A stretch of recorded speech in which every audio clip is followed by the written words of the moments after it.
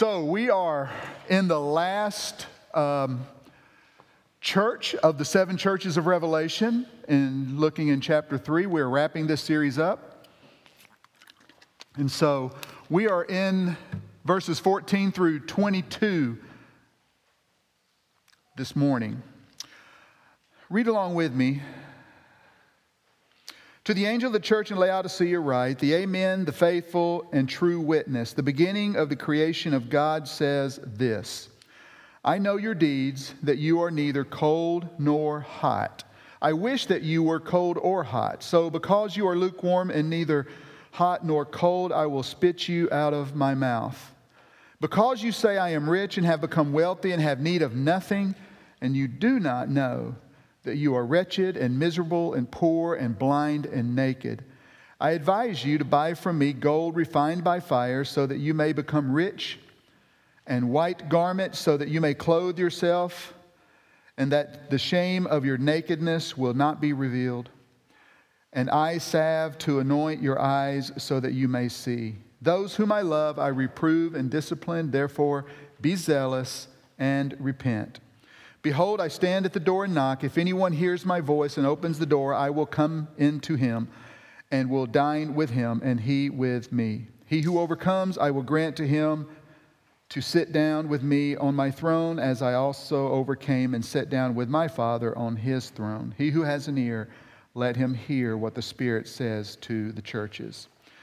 Father, as we look into your word this morning, I pray that we would take away whatever it is you would have us to take away this morning, that little nugget of truth that you want us to apply in our lives so that we will leave here different than when we came in.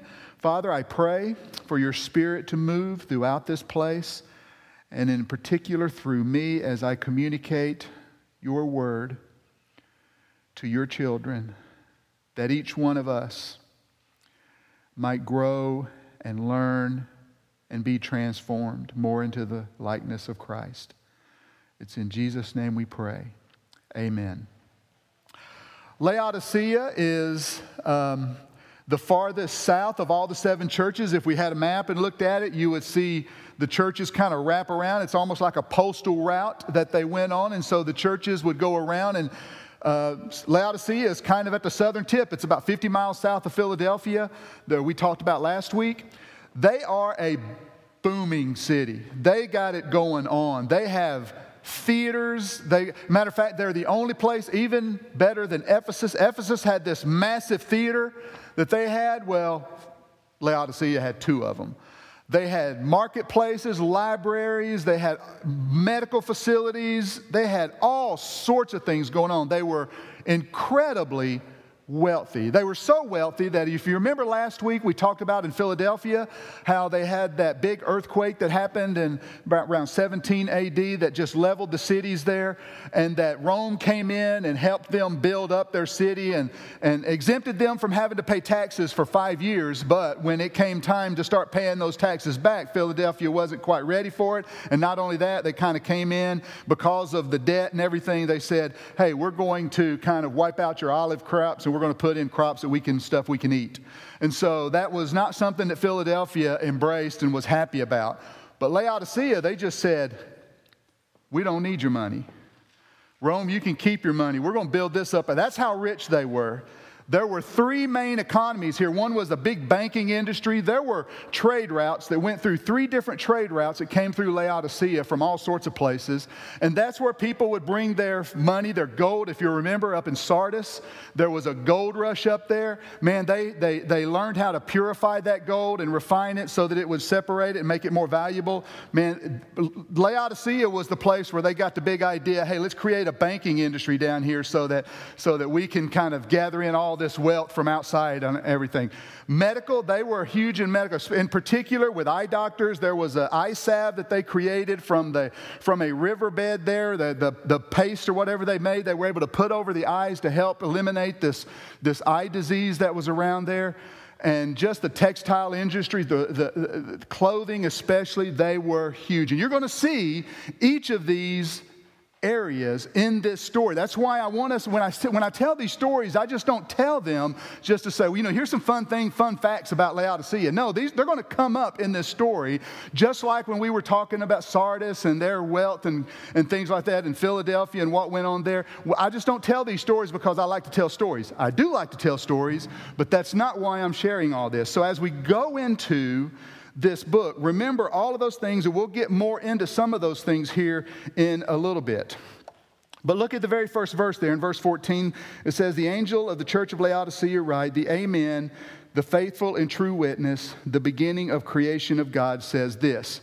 Just like last week, or every one of the weeks we've gone through this, the introduction, the description of Jesus, that's when they describe Jesus in these early verses in all of these places, they are mostly this almost word for word out of chapter 1. When John turns around, he hears the voice, he turns around, he sees Jesus there, and as he describes him, all of those descriptions are coming up in those first verses to Ephesus, to Smyrna, to Thyatira, to Sardis, to all those churches, all of those things. Last week and this week, they're not. This week, he says, the Amen, the faithful and true witness, the beginning of creation of God, says this. Amen, we know what that is. It's just we say it after meals. We say it when someone says something that's really profound. We go, amen. And, there's churches where there are people. I remember when I was in college, I used to sit off to the left with 3 or 4 other guys, and we were kind of that little amen corner that when the pastor said something really profound, we just kind of went, amen, or tell it, or, something like that. We were very much into that kind of thing and felt like we had to help the pastor sometimes. And so amen was just like saying, yes, that is true. So be it. All of those things, that's what amen means. And here he's saying, the Amen, the faithful and true witness, the beginning of the creation of God. The beginning of the creation of God. Now, he didn't just throw this in there because it's true. In this neck of the woods where Laodicea was, they were in close proximity to 2 other cities where there were 2 other churches, Hierapolis and Colossae. All right, matter of fact, we read about them at the end of Colossians in a couple of places. In Colossians 4, chapter 13, Paul is writing to them. He's wrapping up the letter, and he's saying, for I testify for him. He's talking about Epaphras. Epaphras, more than likely, was the guy who planted the church there. And it's more than likely he planted this church and the one in Hierapolis as well. But he says, for I testify for him that he has a deep concern for you and for those who are in Laodicea and Hierapolis. And then in verse 16, chapter 4, verse 16, when this letter is read among you, the letter that they're reading from the Church of Colossae, when this letter is read among you, have it also read to the Church of the Laodiceans.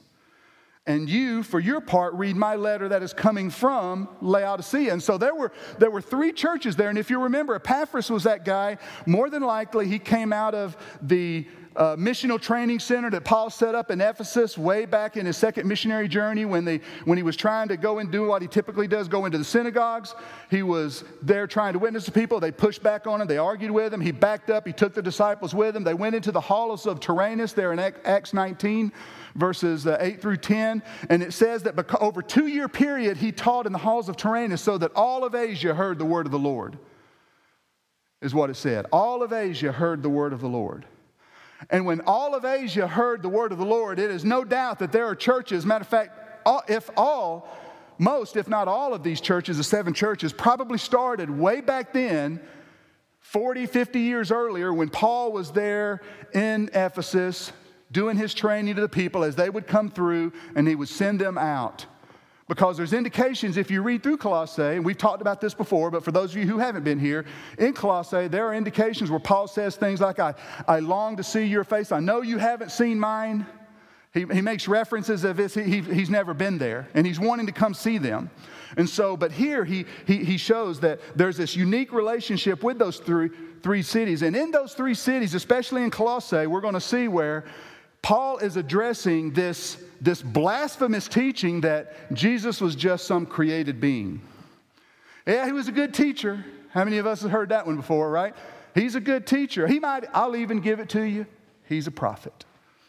But he ain't all he says who he says he is. I want us to look over in Colossians. Hold your finger here. Turn over to Colossians chapter 1. I want you to read this with me because he's addressing this as he's talking to the church in Colossae. And no doubt, when Jesus is using this as an example of when Paul is writing to saying that the Amen, the faithful and true witness, the beginning of the creation of God, says this. This is what he says, starting chapter 1, verse 15. He is the image of the invisible God, the firstborn of all creation. For by him all things were created, both in the heavens and on earth, visible and invisible, whether thrones or dominions or rulers or authorities. All things have been created through him and for him. He is before all things, and in him all things hold together. He is also the head of the body, the church, and he is the beginning, the firstborn from the dead, so that he himself will come to have first place in everything. For it was the Father's good pleasure for all the fullness to dwell in him, and through him to reconcile all things to himself, having made peace through the blood of his cross. Through him, I say, whether things on earth or things in heaven. Here Paul is just telling the church in Colossae, he has been around from the beginning. And all of creation was through him and by him and for him. And so here when he says, the Amen, the true and faithful witness, the beginning of the creation of God, he is just cementing the fact that all these years this teaching has been going on. If you remember in the other churches, in the letters, they attacked whether it was those who were following the teachings of Balaam or those who were following the teachings of the Nicolaitans. He's always addressing something that's going on in those churches. Here he's just cementing the fact that Jesus is from the beginning of creation of God. And he says this in verse 15, I know your deeds, that you are neither hot nor cold. I wish that you were hot or cold. So because you are lukewarm and neither hot nor cold, I will spit you out of my mouth. Out of all the churches, this is probably one of the biggest rebukes that we read in all the churches. We see some of them that are just doing terrible jobs. There's some they've got good things going on, but they're allowing bad things to happen in their churches. There's all sorts of things going on. But here, he is just basically saying, because of your condition, because of the situation you find yourself, the literal translation in this is not, I want to spit you out of my mouth, is you make me want to throw up. You make me sick to my stomach. It actually, we could throw in the word vomit if we wanted to. You make me want to vomit. That's not a good thing to hear from God. Think about it. You're standing before him and he just says, I'm getting a little queasy here just looking at you. That's not what you want to hear. And so here, and think about this also. I keep reminding us of this. This is being read so that the church in Ephesus hears this. The church in Sardis is hearing this. The church in Smyrna is hearing this. All of them are going, whoa, we might be bad, but we are not like the Laodiceans. Man, they make him sick to his stomach. But I don't want us to get the idea here. A lot of times when we read this thing about being hot or cold, it comes across as, and listen, I'm not going to disregard this and say that this is absolute. Spiritually hot and spiritually cold, but lukewarm is somewhere in the middle where you're trying to straddle the line and you're not made up your mind if you're going to commit one way or the other. Yes, there could be some truth to that. Spiritually hot, spiritually cold, you're lukewarm. Make up your mind which side you want to be on. If you can't make up your mind, if you're not going to commit one, man, I don't want to have anything to do with you. But I believe there's more going on with this when we know about those other two cities that they're in close relationship with. You see, Hierapolis was just up the road a little ways, and they were known. People would travel. They were like a resort area. People would come for their thermal pools. They would come, and that's where they came, and they would soak. Whether it's for healing or just relaxation or whatever, they would come and soak in those healing pools of Hierapolis. Colossae, higher up they had these mountain streams that would come down. They were cool, refreshing mountain streams. And Laodicea had one serious problem. They had a water problem. Laodicea, the water they had there was terrible. And when they tried to pipe it in from Hierapolis and from Colossae, this tells you how rich they are. Man, they built these huge aqueducts that went miles across these plains, out of the mountains and in these plains and all that. Miles of aqueduct. By the time it got to them, there was nothing hot or cold about that water. absolutely nothing hot or cold about it. Matter of fact, when travelers would come into the city, like I said, there were 3 major trails, crossroads coming in. If they come to a water source, they would kind of put it up their mouth. And what would happen, many times historians say they would put it up their mouth. If they were not used to it, put it up their mouth and spit it out. That's what happened in those cases. And so here, I believe that what he is saying here, yes, spiritually hot, spiritually cold. Are you straddling the line? Are you not making a commitment one way or the other and all that? You know, I can go along with that to a certain extent, but to ignore when Jesus, in all of his letters to these churches, is pulling out historical, geographical, religious facts from those regions, and he's trying to make a point. I believe here the point he is making is that there is nothing therapeutic or healing about you in your walk. How are you in the community around you offering healing to anybody around you? How are you in your community around you, whether it's your family, the co-workers, your schools, whatever it is, how are you refreshing to anybody? Whether on the one end you're so legalistic that you can't, enjoy Christ. There's everything from dress codes and this, just different things whereas on the other side, you're so liberal, you just allow anything to come in. You're eclectic in your beliefs. You just, that sounds good, I'll grab that. That sounds good, I grab that. There is nothing refreshing or therapeutic about either side. And here, I believe what he is saying is that you make me sick to my stomach, because you are not being Christ to the community around you. You are not being Christ in Laodicea.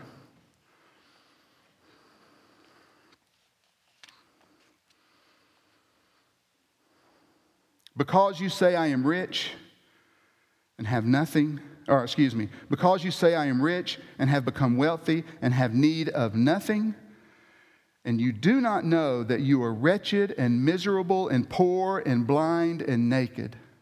He starts off, you guys think you've got it all together. You don't need anything. You're rich. You're wealthy. That's on the material level. But here he starts introducing the second level. He starts talking about this second level. But you are wretched and miserable and blind and naked and poor. It's contrast to what he said they think they are. Because remember, they got it. Man, they are wealthy. Just a booming economy. Money coming in, people wealthy there, people are having a great time and all that, and even in the church, probably having a great time there in the church in Laodicea. But Jesus is looking at that other level. He's looking at that spiritual level, and you have no idea that you are just miserable and wretched. And he uses these 3 words. He talks about being poor, blind, and naked. What were those 3 major economies they had?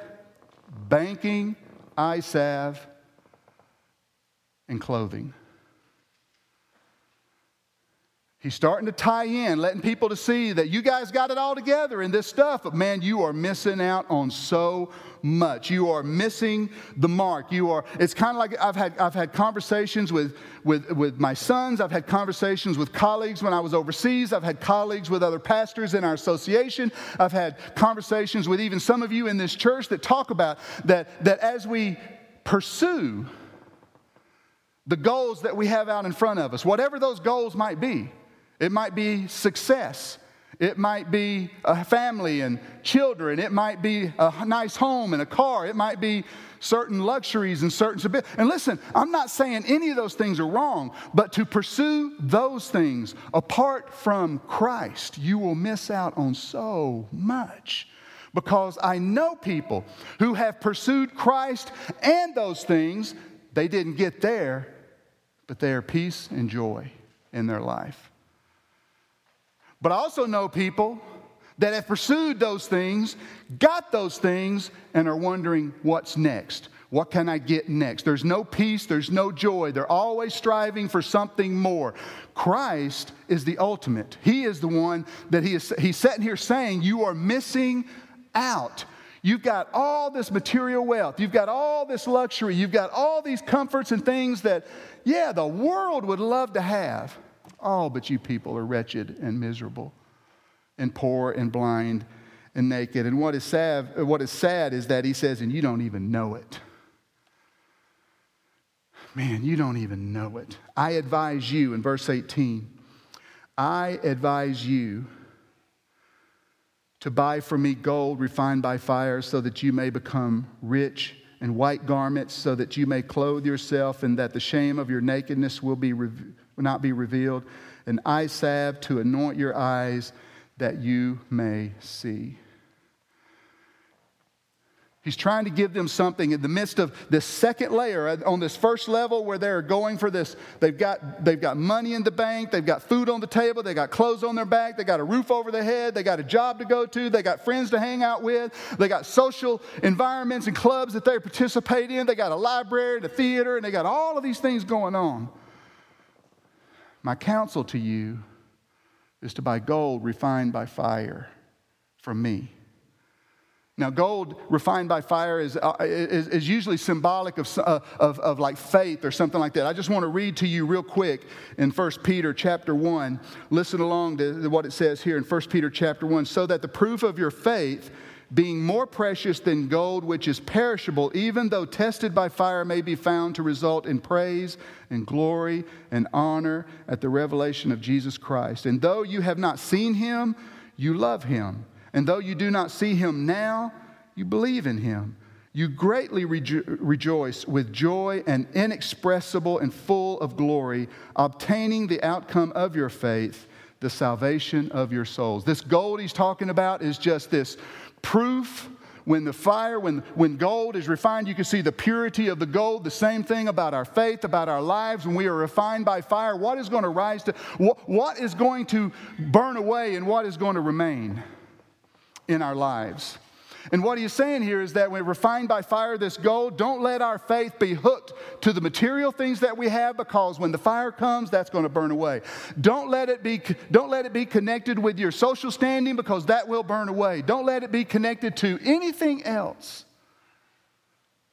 Anything else. Buy it, get it from me, is what he says. He says, white garments. I want to give you white garments so that you may clothe yourself, and the shame of your nakedness will not be revealed. A couple of things here we've talked about in one of the letters earlier. He says that, and you will be clothed in white if you overcome. And we talked about how white at the time is a sign of purity, but it's also a symbol of that bride that Christ wants when he takes his bride to him, to heaven, the marriage and all that between Jesus and the church. White is a sign of purity. But we ourselves, we can't do anything to make ourselves pure. We can't do anything. I don't care how much money we have. I don't care how many clubs we're a part of. I don't care what organizations we oversee. I don't care what churches we pastor. I don't care what churches we're a member of. I don't care any of that stuff. We can't do anything to earn the purity of the white garment. It reminds me of Adam and Eve. Adam and Eve, they're in the garden. They disobey God. What do? They realize, oops, I'm naked. They go hide themselves, and they start trying to put together some fig leaves to cover their nakedness. God shows up. What does he do? He makes skins. He gives them skins to cover their shame. Those fig leaves, what they did for themselves was not good enough. It was one of the first opportunities that we see where the sacrifice was made so that they could have something to cover the shame of their sin. And so here we've got the example of this white garment. It's as if when we stand before God, what does he see? If we're in Christ, he sees Christ. We are clothed in Christ. He sees his purity, his righteousness. We are never good enough for God. Only in Christ are we good enough for God. And so this idea of the white garment, and then the eye salve is just something there. It's just so that we can spiritually see. Remember, we talked about the first level and then the second level where Jesus is trying to point out the spiritual side of things. Here he's just saying, and eye salve to anoint your eyes so that you may see. Because what did he say earlier? He said, you don't even know it. You don't even see the condition you're in. You can't even fathom the idea that with all your things that you have, that you're not in a good place before God. And remember, he's not talking to the Laodiceans out there. He's talking to the church. He's talking to the church here. And yes, there can be this element where there are lost people in the church. There are unregenerate people in churches. But there are also regenerate followers of Christ in churches. And so here he's talking to this church, whether they are lost or whether they are saved, they've accepted Christ, and then they just have not done all that Christ wants them to do. They have not lived up to all things Christ wants them to live up to. They have still got their foot in the door of the church, and they still have a foot in the world that they want to live in, that they want to thrive in.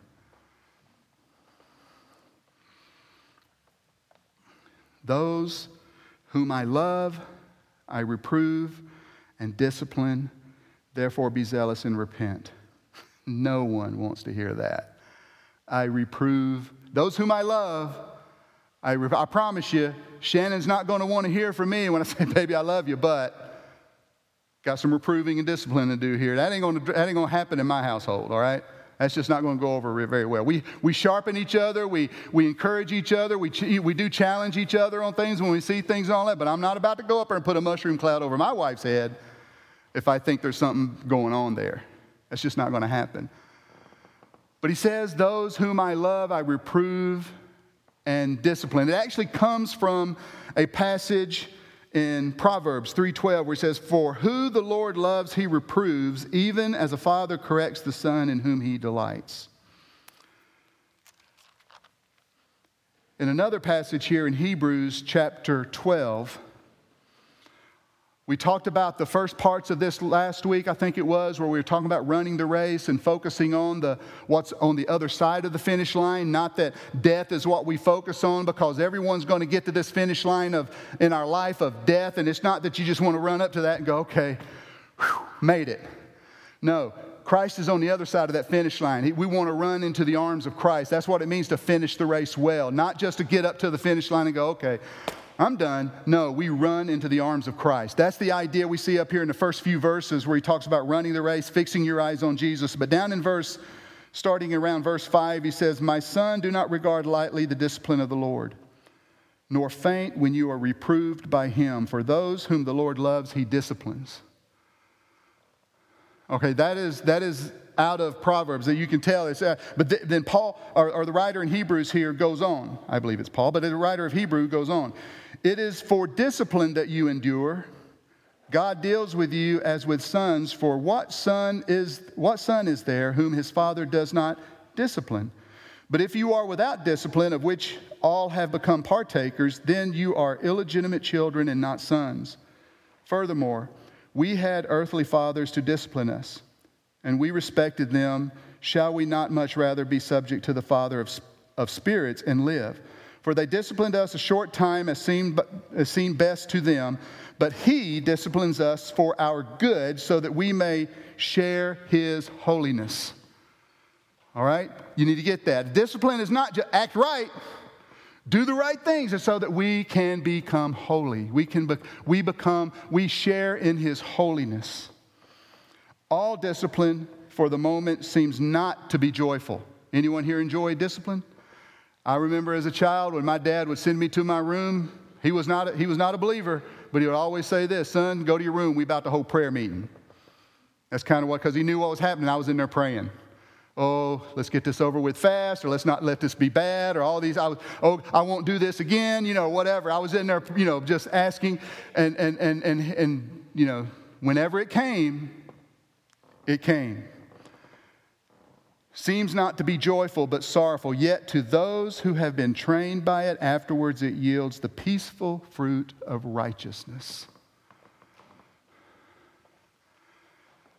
See, God's not just going to let us go to our own ways and do our own thing and practice what we want to practice just because this is more comfortable, it's more convenient, it's more likely that we're going to enjoy this on this first level, on this materialistic level, on this level on earth. He's not just going to leave us there. He will discipline us. And he does it for a reason, not just because we are opposed to him. He's doing it to help us grow, to help us mature, to help us be more grounded in him. He goes on to say, and behold, I stand at the door and knock. If anyone hears my voice and opens the door, I will come to him and will dine with him and he with me. Again, we got a picture here. This is a picture of used many times of there's a door and Jesus is standing there knocking, wanting someone to open up and invite Jesus into their hearts or in Jesus into their lives and all that.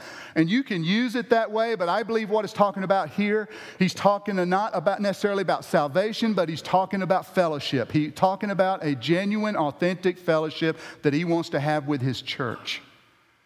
Remember, he's writing to the church. All right, and they're, like I said earlier, I'm sure there are unregenerate people there, but I'm sure there are regenerate people there as well.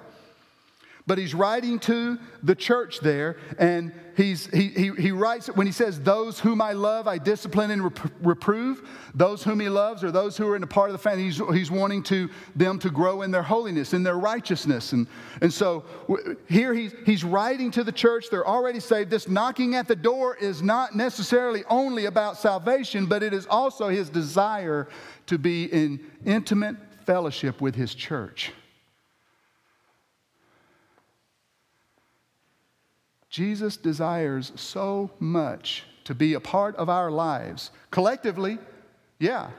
But individually, whether I'm in a workplace, whether I'm on campus, whether I'm in the mall, at a restaurant, wherever I am, in my neighborhood, he still desires fellowship with me. That is something that I have to be intentional about. Jesus is there. I have to be regularly intentional about wanting to be in fellowship with him. And it comes down to the fact of do I want to pursue him? Earlier he says, be zealous and repent. Be zealous. That is really, there's an intentionality in that. It is all about wanting to pursue Christ. It's a regular, intentional act of pursuing Christ. And here he's saying, I want to come in and dine with you. I want to come in and have fellowship with you. I want to come in and be a part of your life. I just don't want to be there for you on Sunday mornings. I just don't want to be there when it's convenient for you. I want to be there with you all the time. And that relationship is what's going to help us as we're refined by fire, as we're able to drape ourselves in the white garments, drape ourselves in Christ and be considered righteous. The eye salves of understanding. We will not understand spiritually anything, but the Spirit within us will help us understand all the things that we need to understand at the moments that we find ourselves in.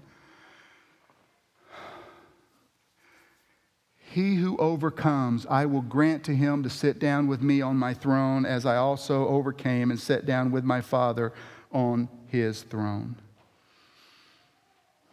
In 2 Timothy 2, Paul tells a young pastor, Timothy, as he's pastoring the church in Ephesus a while back, he says, if we died with him, we will also live with him. If we endure, or if we are victorious, or if we overcome, because using similar language here, but he's saying, if we endure, we will also reign with him.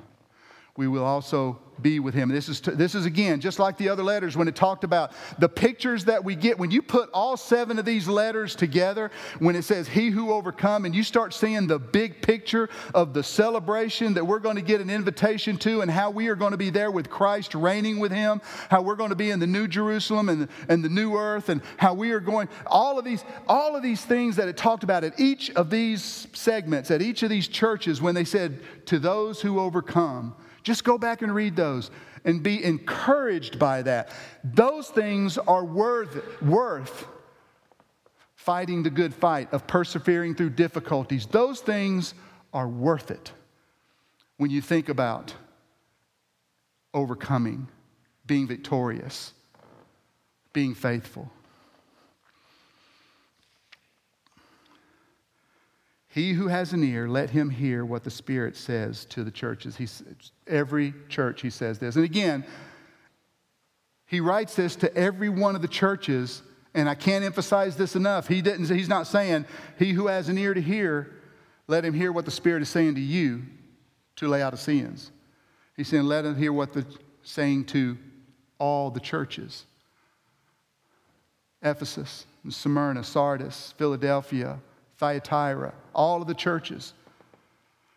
All of them. We bring that to modern day. What is the Spirit saying to us? What is the Spirit saying to us? As we've worked through these 7 churches, as we identified some things that the Spirit, that Jesus is talking to these churches, that as John writes these things down, and this letter is circulated throughout this postal route from Ephesus to Laodicea, as we see this happen, as we see this play out, was there something in there that the Spirit began talking to you about? Was there something in there that the Spirit began challenging you about? If you have ears to hear it and the Spirit is talking to you, do not push that away. Do not shove that to the side. Jesus is saying, pursue me. Embrace me. Follow me. And if it's my will for you that you gain all these other spiritual or physical things, these material things, then yeah, it's going to happen, but you're still going to be pursuing me. I promise you, I am a better husband because I pursued Christ first. Because there was a time when I was pursuing my own agenda. Man, I wanted a good marriage, and I had an idea of what my marriage was supposed to be like. Man, you don't want to know what was in this head about what a good marriage is supposed to be like. It was not a pretty picture. Early on in our marriage, I was not very good to Shannon. But she being gracious and patient with me, and the Father being gracious and patient with me, and other men speaking into my life has helped me learn more and more and more. And I am a better husband because I pursue Christ before I pursue my wife first. Because as I pursue Christ, he says, man, pursue that woman. As I pursue Christ, he says, pursue that career. As I pursue Christ, he says, you pursue this, you pursue that, you go for this. I'm speaking to you, I'm laying this out before you, but you pursue me first. That's the challenge that we have. He wants us, he doesn't just want us to experience partial joy, but the fullness of joy. Partial peace, but a peace that is beyond understanding. He wants us to experience all that he has for us. And as we pursue him passionately, intentionally, and not just when it's convenient, we will be refreshing to the people around us. We will be therapeutic and healing to people around us. We will help sharpen people. We will help encourage people. We will be what Christ wants us to be. Not just in this building, but in this community and in our neighborhoods and in our workplaces. We will be what Christ wants us to be. What is that going to look like for you? I want us to spend a few moments just letting the Spirit speak to us right now. As Eric comes forward and we wrap this series up, I just want you to listen to what the Spirit is saying right now in your heart, in your mind. Spend a few moments silently thinking.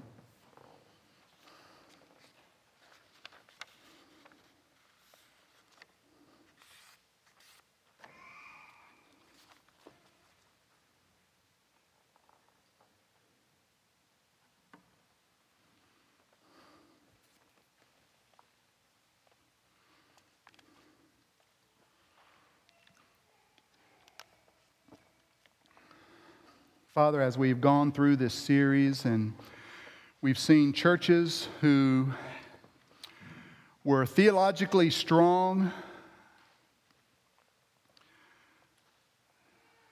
but got caught up into business as usual and lost their passion for you, Father. We saw churches that were just experiencing persecution from the rules and the other people around them that were forcing them to participate in pagan cultures and pagan worship. We saw where a church was caught up in a gold rush and all the things that went with that. Father, all of these letters, as you were communicating to your church, you're asking us, and yes, us here at Redeemer, us here in 2019, you're asking us, are we pursuing you? Are we focused on you? Are we allowing you to transform us more into the likeness of you. Lord, there is no man that can make that happen. There is no person who can make that happen in their own lives or in anybody else's life. But Father, you have given us everything we need from your presence in our lives, the example of Jesus in your word and the word itself, the Spirit within us. You have given us everything we need.